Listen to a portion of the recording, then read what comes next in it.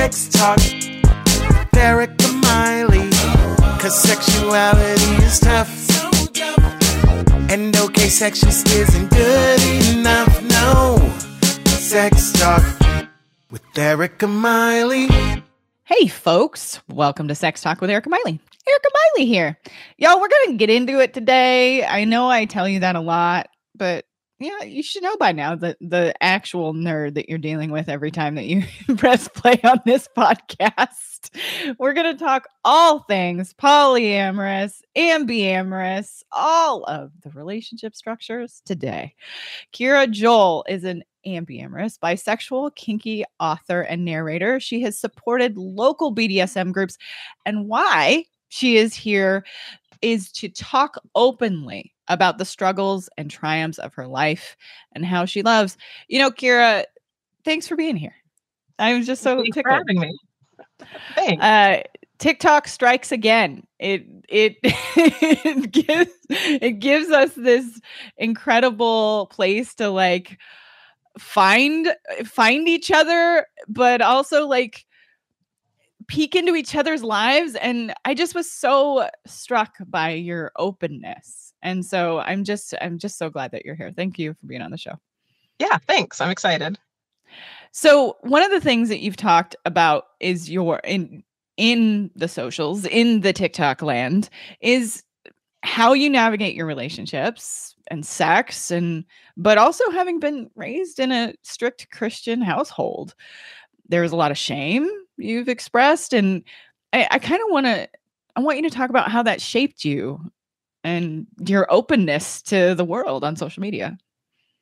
It took a lot of work because I had all that shame. And when I was younger, before puberty hit, I didn't understand why people would have sex before marriage. I was like, you're not supposed to. You want to make God happy. I would never, ever. And then puberty hit, and suddenly it was like a crisis. I was thinking, oh no, I have all of these feelings, but I'm not supposed to. And so the shame was horrible.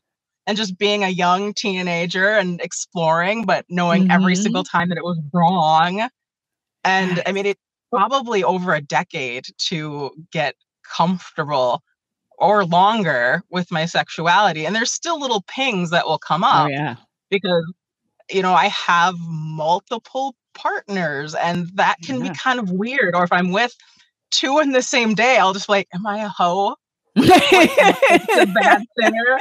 And it's way better than it was, but there still are those moments where I kind of think about that, like, oh, that's not great. That old nasty narrative. Like you just pointed out something though that I think is we have to talk about that. That I remember clearly. I shared with you before I started recording, and the listeners are pretty familiar. I was raised in an evangelical household, and that shift that you talked about, I was like, oh, I remember that so well. Oh yeah, I totally buy into why would you want to have sex before marriage? And then puberty happens and you're like, whoa, how? But now I have all this stuff and I'm not supposed to want to. Like that, you said that so clearly, and I was just like, oh, flash right back to there. I totally get that. I think you're on to this, like this really kind of sticky place that being teenagers is being a sticky human being generally, but like this place that happens for so many of us that it just doesn't, the disconnect between what's happening in your body and what you're being told is so it's almost alarming as a child. Yeah, very much so. When did you really start doing your work? I'm curious. Like you said, it took you about 10 years. Like when did you really open up that door for yourself? I don't remember if there was an exact moment that suddenly happened. I think it was that I realized, I went through deconstruction because of it. And there were other things because of religion and Christianity being so anti-LGBTQ plus and everything. That I just realized I can't do this anymore. I can't have so much shame around this. And there's so many things that don't make sense. But then I missed God and I realized, well, you can actually have a different version of Christianity where you Yeah. don't have to be all in of this fear. You can have more, I call it love-based, and Yes. just view God as, grace and forgiving and loving, and that a lot of the stuff that people believe was either twisted or I don't really know what, honestly, but it was through that deconstructing and reconstructing that I was able to get more comfortable with my sexuality. Yeah, I think you're describing something that I know. I have friends, I have clients, I myself remember this deconstruction and then the void and trying to understand what could go there. You're Yeah. pointing to something that I think that when you're going through the process of deconstruction, that I don't know that we talk about that feeling of the void. Mm-hmm. What do you think as far as like when you started to understand relationships and love and sex could be after deconstruction? Like, how did you dip your toe? How did you begin? I don't know if I even remember how I began. I think it was when I was married, I Mm, believe. mm, And I was in a marriage that felt really lonely because my husband at the time would play video games practically 24/7, like up mm, all night and play them pretty much during the day. That's when I learned about polyamory, because mm, I was thinking, oh, I'm so lonely. Like, I wish I could just have another person. And then I realized that's an option. And there was still kind of guilt and shame around it. And I also then started discovering like the kink world and that we had a local scene, and just started working through that and figuring out, oh, yeah, this is a thing I can do. I hear like you opened the door and then the possibilities started to creep in, right? Like Yeah. I think you, and then you start seeing that other people have gone through this, right? Mhm. Like, and I think Yeah. that's, once that's revealed, that's harder. That it's very, very hard to go back because you're just like, oh, but Mhm. there's this world out here. Yeah, exactly. Yeah. So I do want to get to the basics for the listeners. Mhm. And I'm going to ask, like you and I talked about it, I have like the 3 rapid fire questions here because I think they're all really interconnected. So I want to talk about them. Yeah. Like, what is poly? What is being ambiamorous? And how are they interconnected and or different? So poly, I've always understood, means multiple loves. And so Mhm. you have multiple loving relationships. So it's a branch of ethical non-monogamy, but it's usually more around the idea of, loving relationships versus just banging whoever. Right. And then for ambyamory, it's kind of being between monogamous and polyamorous. Mm. So I can be happy in either situation. Mhm. And so that's why I identify. And I feel like they're similar because, I mean, you can be in a polyamorous relationship and be ambiamorous. Mhm. I like that you've laid the map for there being a spectrum of options here. There is a Yeah. spectrum of options that Yeah, exactly. I do think when you're exploring an identity, no matter what that identity is, no matter what or who you or genitals you're attracted to, like when you're trying to figure that out, you really want yourself to fit in a box, right? Like you want there to be a Yeah. definitive answer. And then you start Yeah. walking down this path and you're like, oh shit. There isn't really like a definitive answer. Shit. Yeah. Yeah. So I'm kind of hearing that in like the undercurrent of what you're talking about. This Mhm. oh, there's this between place that you Yeah. can be happy in either. Was there a relationship that kind of taught you that about yourself? You only have to share as much as you want. I think just being in the one I'm in now and realizing a little bit more geared towards the monogamous side, because it's hard having a person that just sometimes isn't available. Sometimes he's off with his partner, and if I have something come up, I have to deal with it on my own. I was like, oh, I'd really like to have a person that's kind of more my but we still kind of have these other little relationships as well. Okay. So it's like having maybe that primary stable relationship in addition to having other relationships, and maybe that other person might have another stable relationship as well. That Yeah. you're fulfilling different needs and roles for people, Mhm. or Yeah. yourself, or maybe even your own life. Mhm. I think you're onto something that I don't know that many people realize that if they're not doing, they should be doing in their own lives. That we should be having lots of relationships to meet our needs generally, not just in our romantic Mhm. relationships, not just in our Yeah. sexual relationships.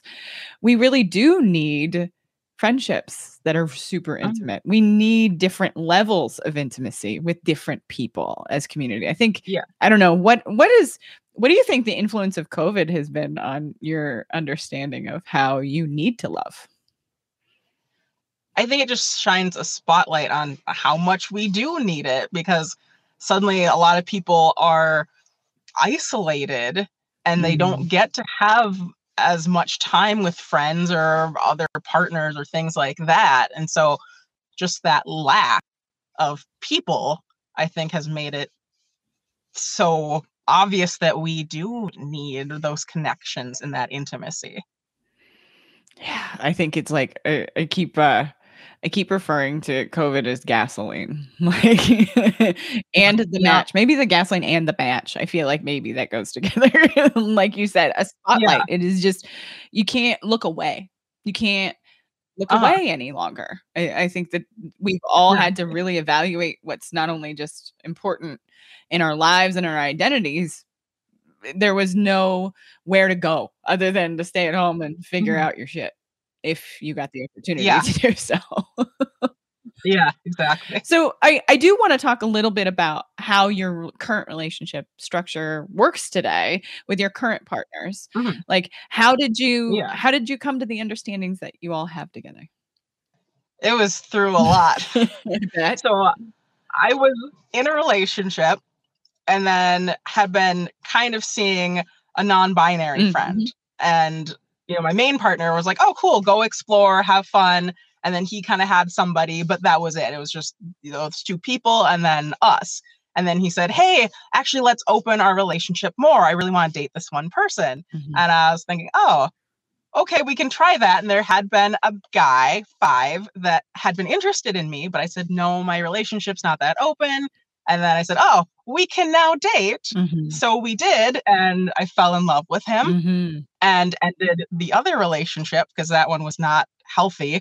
And I realized that through being with 5, I'm like, "Oh, like it's not normal for someone to get mad over the tiniest thing all the time."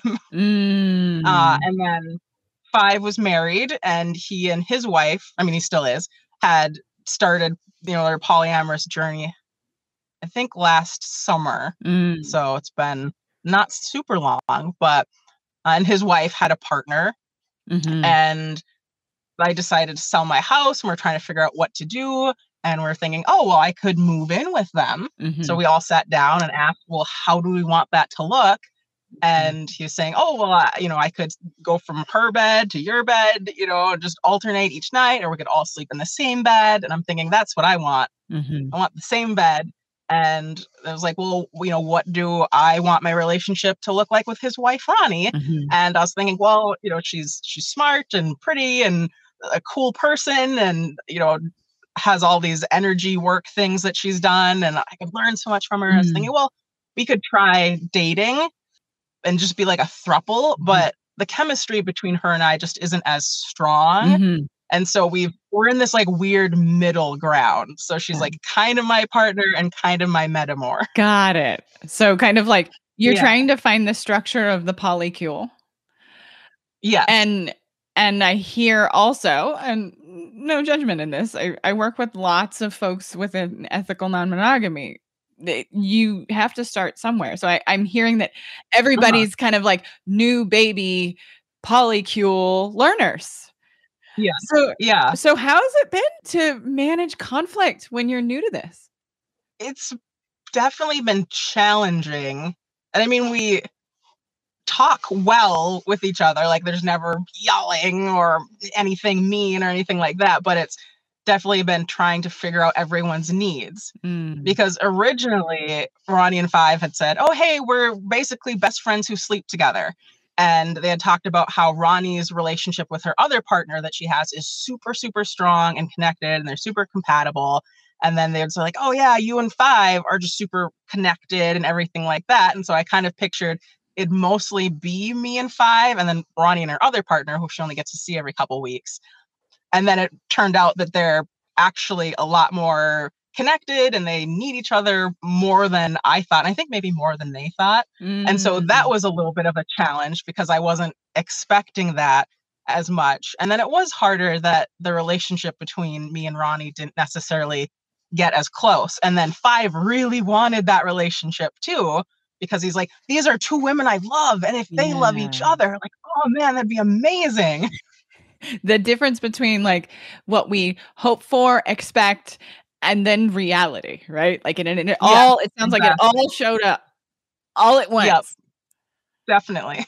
But it sounds like you're navigating it. Like that's something I want to like tap into, because I've worked with many a newbie poly human. And I think that there has to be some tolerance of big emotions as they come. Talk about that a little bit for yourself. It's been hard. And one of the things that was really hard is because I used to be very, very depressed years ago. And I did a lot of work to pull myself out of that, just tons of self-care and, eating right and just everything. And I found myself getting really depressed, but I was also going through a breakup, selling my house, moving into a new household, and all of this. So it was just so much, but I got really down. And then I was judging myself because I was thinking, I'm doing all of the things I did to get out of depression before. Why am I still depressed?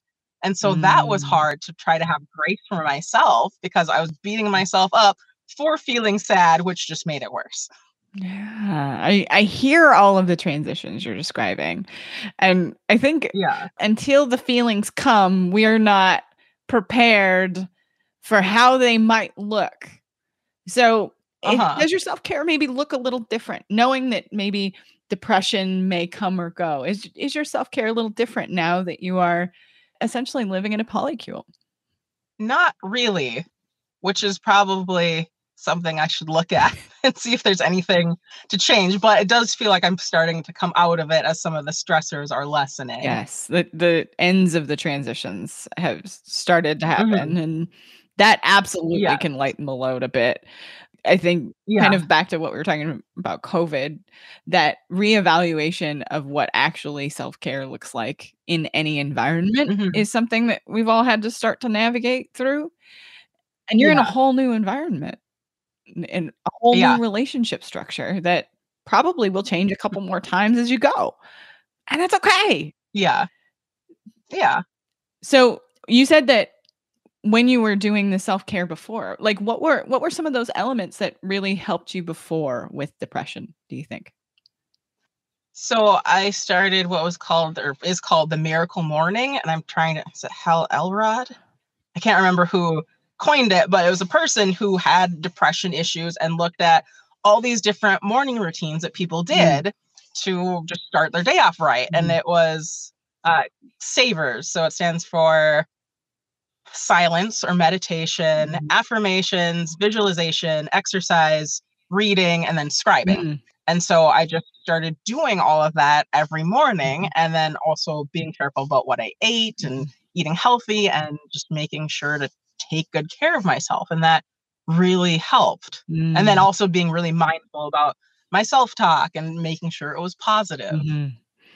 Fair. I can definitely hear, having worked with quite a few folks who've been through a lot of depression. I've been through depression myself, like recognizing what a routine is and what you need and is not always easy to do, because depression is like, the way I describe it to other people is like an entire body and brain fog. Sometimes it is being in bed all the time. Sometimes it's not. Sometimes for some people looks more like agitation. or irritability and not Mhm. understanding why, because you hadn't existed that way before. And Yeah. so I can hear you using a routine to really help you take a step back and see how and what you needed.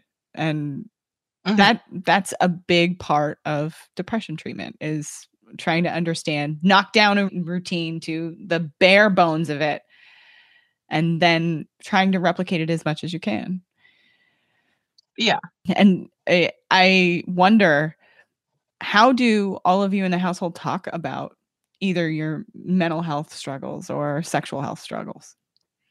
We try to be fairly open about it, and we've realized that all of us talking together is way more helpful. Because for a while, Ronnie would talk to Five, and then Five would try to relate that to me, and it would sometimes come out wrong, and then vice versa.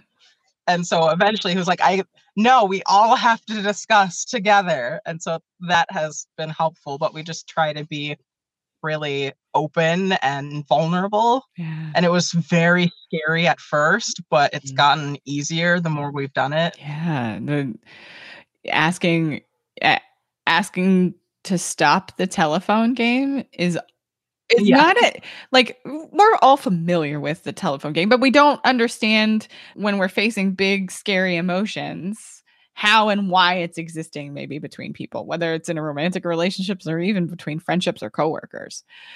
But Mhm. facing another person and preparing yourself for an intimate conversation is never easy. But I'm glad to hear that you all are trying to navigate it the best you can. Would you say it's Yeah. getting easier or harder? It's definitely getting easier. And one of the things that Five and I noticed was Ronnie, because she's been through yoga training and energy work and all these different things, sometimes she will be kind of in this different headspace, and she'll help teenagers and a lot of like her teenage relatives come talk with her, and she'll give guidance and help them in this sort of way. And she would almost come off as this very enlightened guru, like, here's how we can look at this instead of just listening and being like, oh man, that sucks, or oh, I'm hearing you say that, like, I'm sorry and I'm here for you. Because it felt like she was trying to fix us in a way, and it was her form of helping. But we talked to her about it, and we're like, we just need you to be like a friend and a partner and not like the enlightened guru. And she was like, oh yeah, I'll work on that. And it's been so much easier to talk to her now about that stuff, because now she just listens and reassures. Yeah. Okay. So I'm hearing you all learn how to give each other feedback too. Yeah. Then fantastic. Again, like, this is going to be the learning process, and how it looks today, it'll look different in a year. It'll look different probably in 3 Yeah. weeks. So, Yeah. would you say, like, how? I mean, I think this might be helpful to some folks. Do you have any, like, people that you like to follow, or books, or even YouTube channels that really helped you kind of inform how to begin a poly or any kind of ethical non-monogamy relationship? Yeah. I watched, I think it's Brittany and Connor on YouTube. I'm trying to think of any off the top of my head specifically about polyamory besides them, and nothing's really coming to mind. And just, I like watching a lot of self-development people, and I think that can be helpful too, just to work on yourself as well. So I love Mel Robbins. I watch some Tony Robbins stuff, Marissa Peer, a little bit more hardcore, but I really like Tom Bilyeu and his wife Lisa Bilyeu and Impact Theory. And relationship theory is one that's helpful that they do. Yeah. I always encourage people to check out The Ethical Slut. So anybody who's listening, it is a wonderful book, and it's a great place to begin. Yeah. I have had various people who, once they have been in either like a polycule or poly relationships for long periods of time, when another partner comes in, they will like hand them a stack of books and say, okay, here, you're going to start here. And if you're into this, then we'll talk. Because it is. Yeah, I really like, it's difficult to tolerate all of the feelings and how the dynamics change all the time. Yeah. And I really liked More Than Two and Polysecure as well for poly books. Yeah. And finding people that you can see that are doing it in the most healthy way. And y'all therapy is always an option. Those of us, there are many, me, myself, and colleagues that have helped walked people through the beginnings of their poly life or understanding ethical non-monogamy for them. So go to therapy, y'all. Yeah. So yeah, and we have a therapist. So I'm glad to hear it. So, all right, how do folks find you in the world? So Kira Joel on YouTube, Instagram, Facebook, Kira Joel 0 on TikTok, and then KiraJoel.com is my website. Awesome. Thank you for being willing to share and open up the doors to your life. I really appreciate it. Yeah, thanks for having me.